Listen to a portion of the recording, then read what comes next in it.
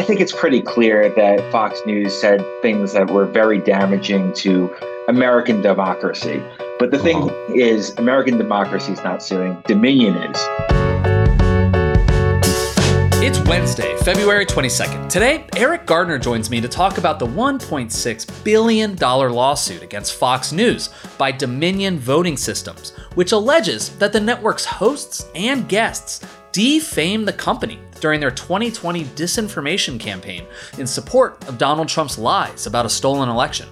This case is a serious problem for Fox, so why haven't they settled instead of heading to trial? Eric explains.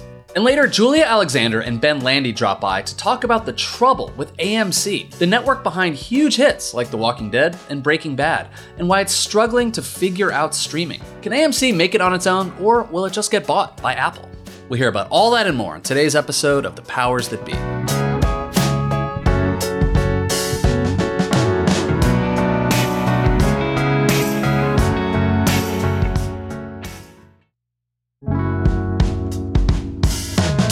Happy Wednesday, everybody. I'm joined today by Eric Gardner to talk about something I am obsessed with, which is the $1.6 billion, I believe, lawsuit against Fox News by Dominion Voting Systems, which is alleging defamation because Fox, their anchors, their guests back in November of 2020, raised lots of questions about whether these voting machines were hacked. Where did these votes go? In an effort to help push along the narrative that someone somewhere stole the election from Donald Trump. Eric, I wanted to ask you about how serious this lawsuit is. Obviously, it's serious in that it's making news.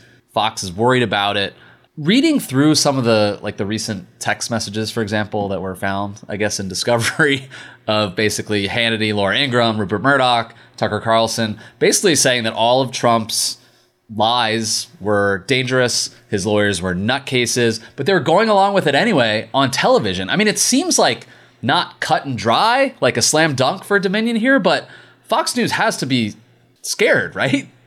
I mean, I would assume that they should be scared. I mean, it's a big case. There's so much involved in this case. There's massive amounts of money on the line. Remember, this is taking place in Delaware, which is a very liberal state.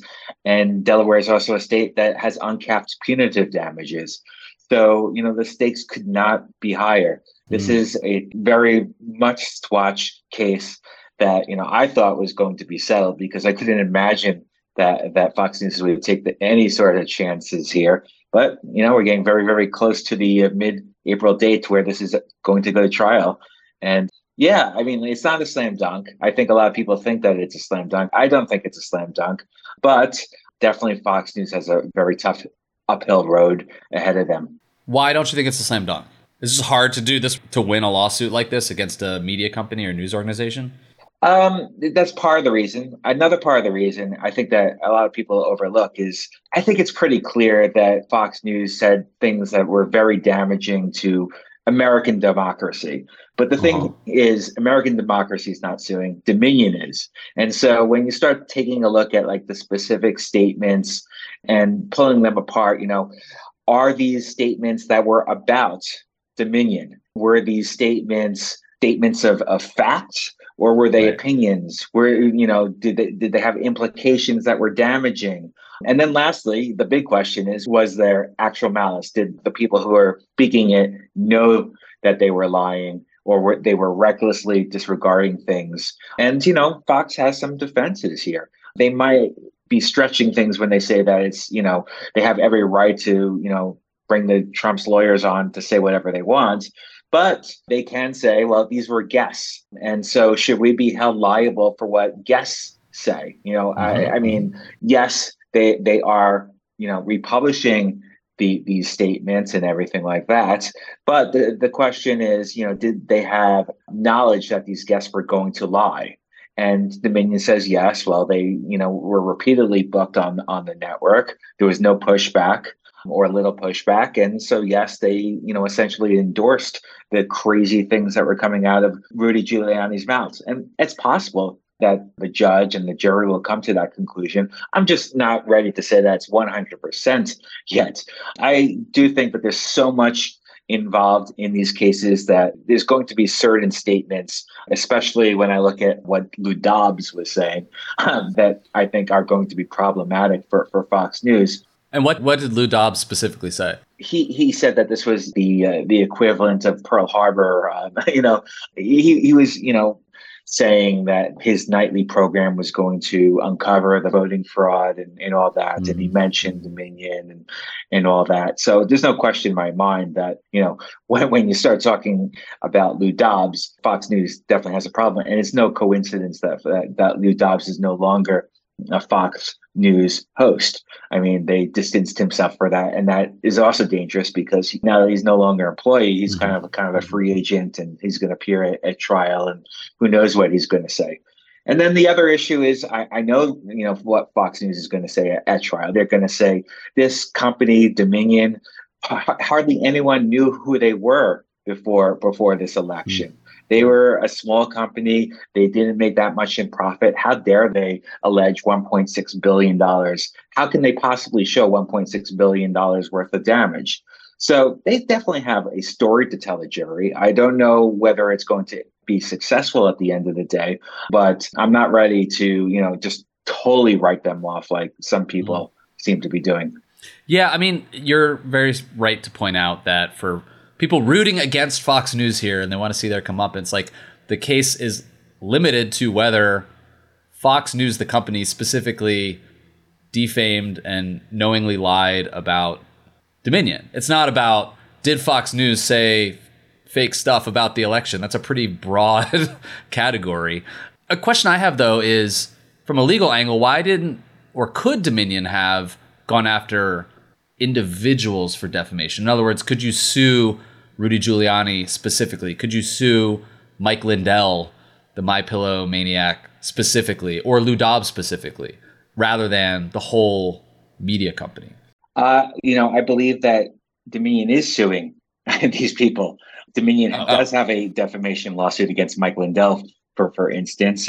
And yes, I'm not sure whether it's Dominion or Smartmatic, the other voting company, but they're going after Rudy Giuliani and Sidney Powell as well. So yeah, they're going after multiple angles. They're not just going after Fox News, they're going after Fox Corporation, the parent company, the Murdoch company.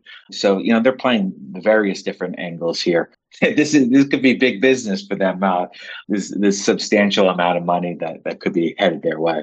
Is Dominion still a player in the voting machine space, or did all of these conspiracy theories kind of hurt the company? I think we're going to start seeing that at trial and in some of the court briefs. What damage this smear campaign actually caused them. Are we going to see election officials throughout the country saying, I was going to use Dominion, but then I started hearing this stuff and I couldn't do it. My, Republican constituency would just be up in the arms if I booked Dominion. So I think that, that's certainly going to be a key part of the plaintiff's case to actually show the damage that, they incurred. And the last thing I want to ask you, is there anything that comes to mind, a case, a lawsuit like this against a media company that was successful? Is there anything we can compare this to? What I'd compare this to is a few years ago, there was a American beef company that sued ABC News over a series of reports that basically painted their product as pink slime. And they went to supermarkets and talked to vendors and all that. And this case took place in North Dakota, which was, very conservative country. And they put the media on trial, and particularly ABC, and they walked away with a settlement that was about $200 million. Interestingly enough, the company that took on ABC News are involved in lawsuits against Fox News, Dominion versus Fox News. They're also representing Smartmatic in a separate case up in New York against Fox News. So definitely that case and this case definitely have a lot of parallels to each other. Huge stakes cases that really get into the heart and matter of what the media does and how it reports things and tries to hold key players responsible for things that are said. Eric, thank you so much for your fair and balanced analysis. We appreciate it greatly. This is a fascinating lawsuit. I report, you decide. See you next time, man. Thank you. All right. When we come back, Julia Alexander talks to Ben about the future of AMC.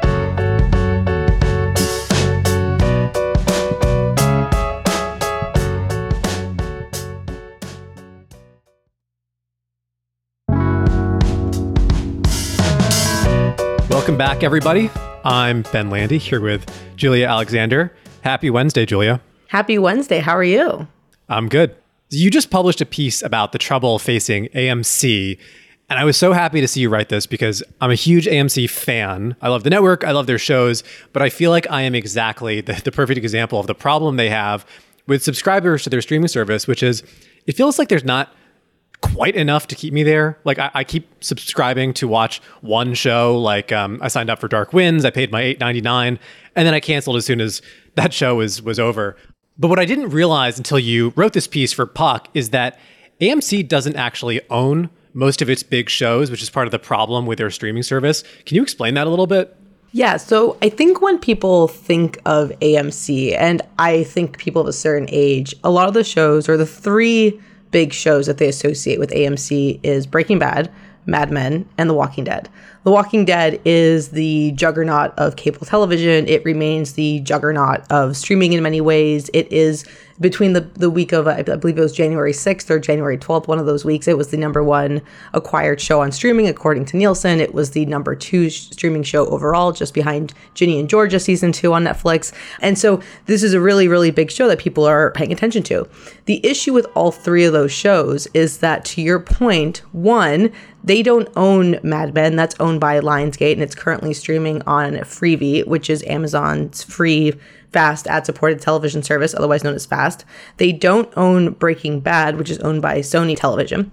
And with The Walking Dead, so much of it is being licensed out elsewhere that people associate it with what they get in their package with Netflix, or internationally with whatever streaming platform that they're using over there. So when you look at AMC as a streaming service, it really is this kind of niche retail offering that is similar to FX or HBO or Showtime. But if we look at the recent wave of what we're seeing happening with those businesses in the streaming era, they're not standing on their own. HBO now is a product of a bygone era. It is now the cornerstone of HBO Max that has Warner Brothers films and Studio Ghibli films and Cartoon Network. And FX is a cornerstone of Hulu that has a lot of other programming. And then when you look at Showtime, it was recently folded into Paramount Plus in a way to kind of find a way to look at a decaying business and say, how do we use this to prop up our streaming business down the road? And so when you look at AMC, it has much more in common with those networks, but it doesn't have the streaming power of the general entertainment to really act as a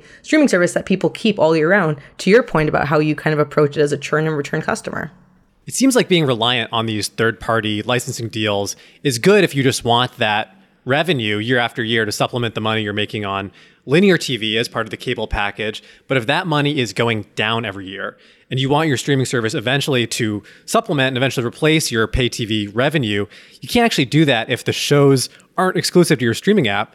And like you wrote, there's this problem with audience education. Audiences now have this impression that, okay, we can find Walking Dead or Breaking Bad on Netflix or wherever else. So why do they need AMC at all? And if you own that network and you want to eventually bring people back, even when that licensing deal with Netflix ends in however many years, how do you retrain audiences to think that this is a platform they actually want?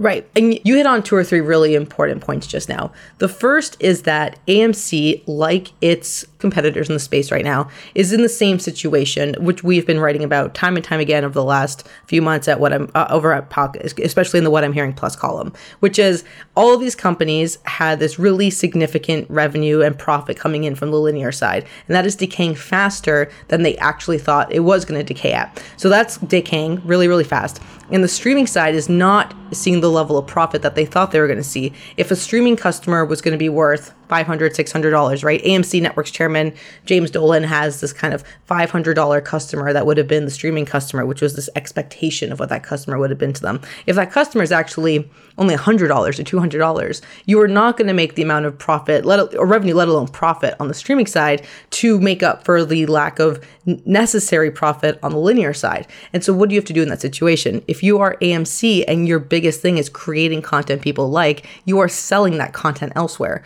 You are looking at international deals with broadcasting networks in Europe or in the Middle East or whatever it might be. If you're domestic, you're looking at things like Netflix and you're saying we're going to license our content out there, to the point that they see, 125% increase year over year in the fourth quarter on content licensing. Like, they made this huge deal with Netflix. Netflix got The Walking Dead a little bit early, and now AMC has this nice revenue chunk coming in from licensing out content. But the issue, to your exact point, is that we are training audiences now to say, okay, well, I get my Walking Dead as part of Netflix. This is something that actually FX chief John Landgraf has talked about time and time again with FX and the issue of kind of licensing out to Netflix. He said back in like 2014, 2015, that it's a necessary revenue path for them because audiences were turning more to streaming. But in sending things over to Netflix, audiences started associating that show with Netflix. And it a really good case in point is that when Breaking Bad won, I think the best drama back in like 2014, like 2013, right around there, the number one show on Netflix that night was Breaking Bad season 1. And people of a certain age associated Breaking Bad not with AMC, but with Netflix. They went to Netflix and they watched their show. They watched Mad Men on Netflix. They watched To Halt and Catch Fire on Netflix. And all of a sudden, the AMC brand, which is really strong in cable, it was a really powerful cable brand, is a diluted brand in streaming. And so if you are looking at a potential acquisition down the road, in the sense that AMC will be acquired, and this is even before we get into could they be sold for parts. But if you're looking at acquiring that company all in one, and the only people who can really do that or would be interested in it is something like an Apple, something like an Amazon, what are you actually getting with that acquisition? You're not necessarily getting Breaking Bad. You're not necessarily getting Better Call Saul. Or you're not necessarily getting Mad Men. So you get all these other shows, The Walking Dead being the biggest one, of course, and The Walking Dead spinoffs. But are audiences going to sign up for Apple TV Plus just for The Walking Dead and some other AMC shows that they might not have heard of? Probably not. Does it make more sense for a company who acquires AMC to continue licensing out those shows at a premium rate because it is valuable in Netflix? Yes. And so then, therefore, what is the AMC brand in a streaming age is a really important question. Yeah, you wrote that we saw something similar happen with the CW, which licensed out a lot of its best stuff over the years to keep the lights on. They're basically just squeezing the last few drops of revenue from the brand equity. And then it's kaput. It's sort of gone. Like, it's now this shingle on Nexstar or whatever.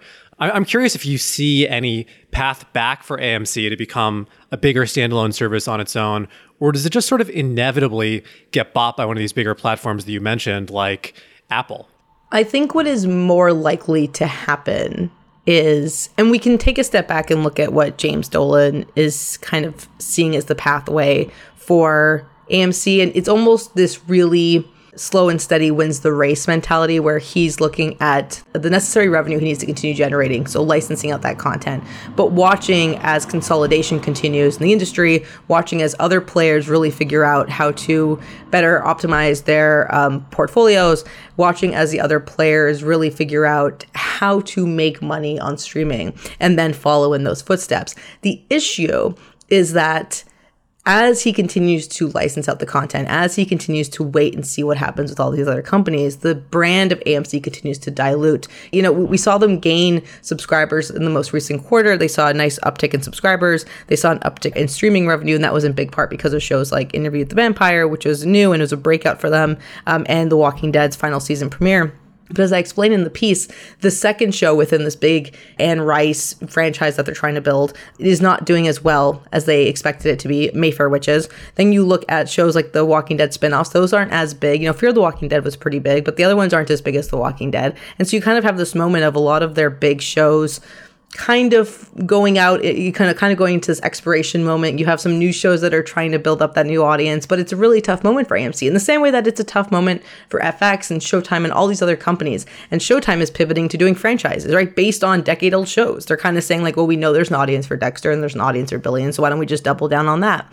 And so if you're AMC, the issue with waiting and seeing is that as that brand dilutes and as your market cap potentially decreases, it's really hard to just say, well, we're going to continue licensing out our content while also hoping to be a key streaming player in 10 years when you're training that audience again to say, well, we don't really need to pay for AMC because it ends up elsewhere. And when we do need to pay for AMC, we don't necessarily know if we're going to, because we can get a lot of this similar type of content elsewhere. I keep saying this to friends.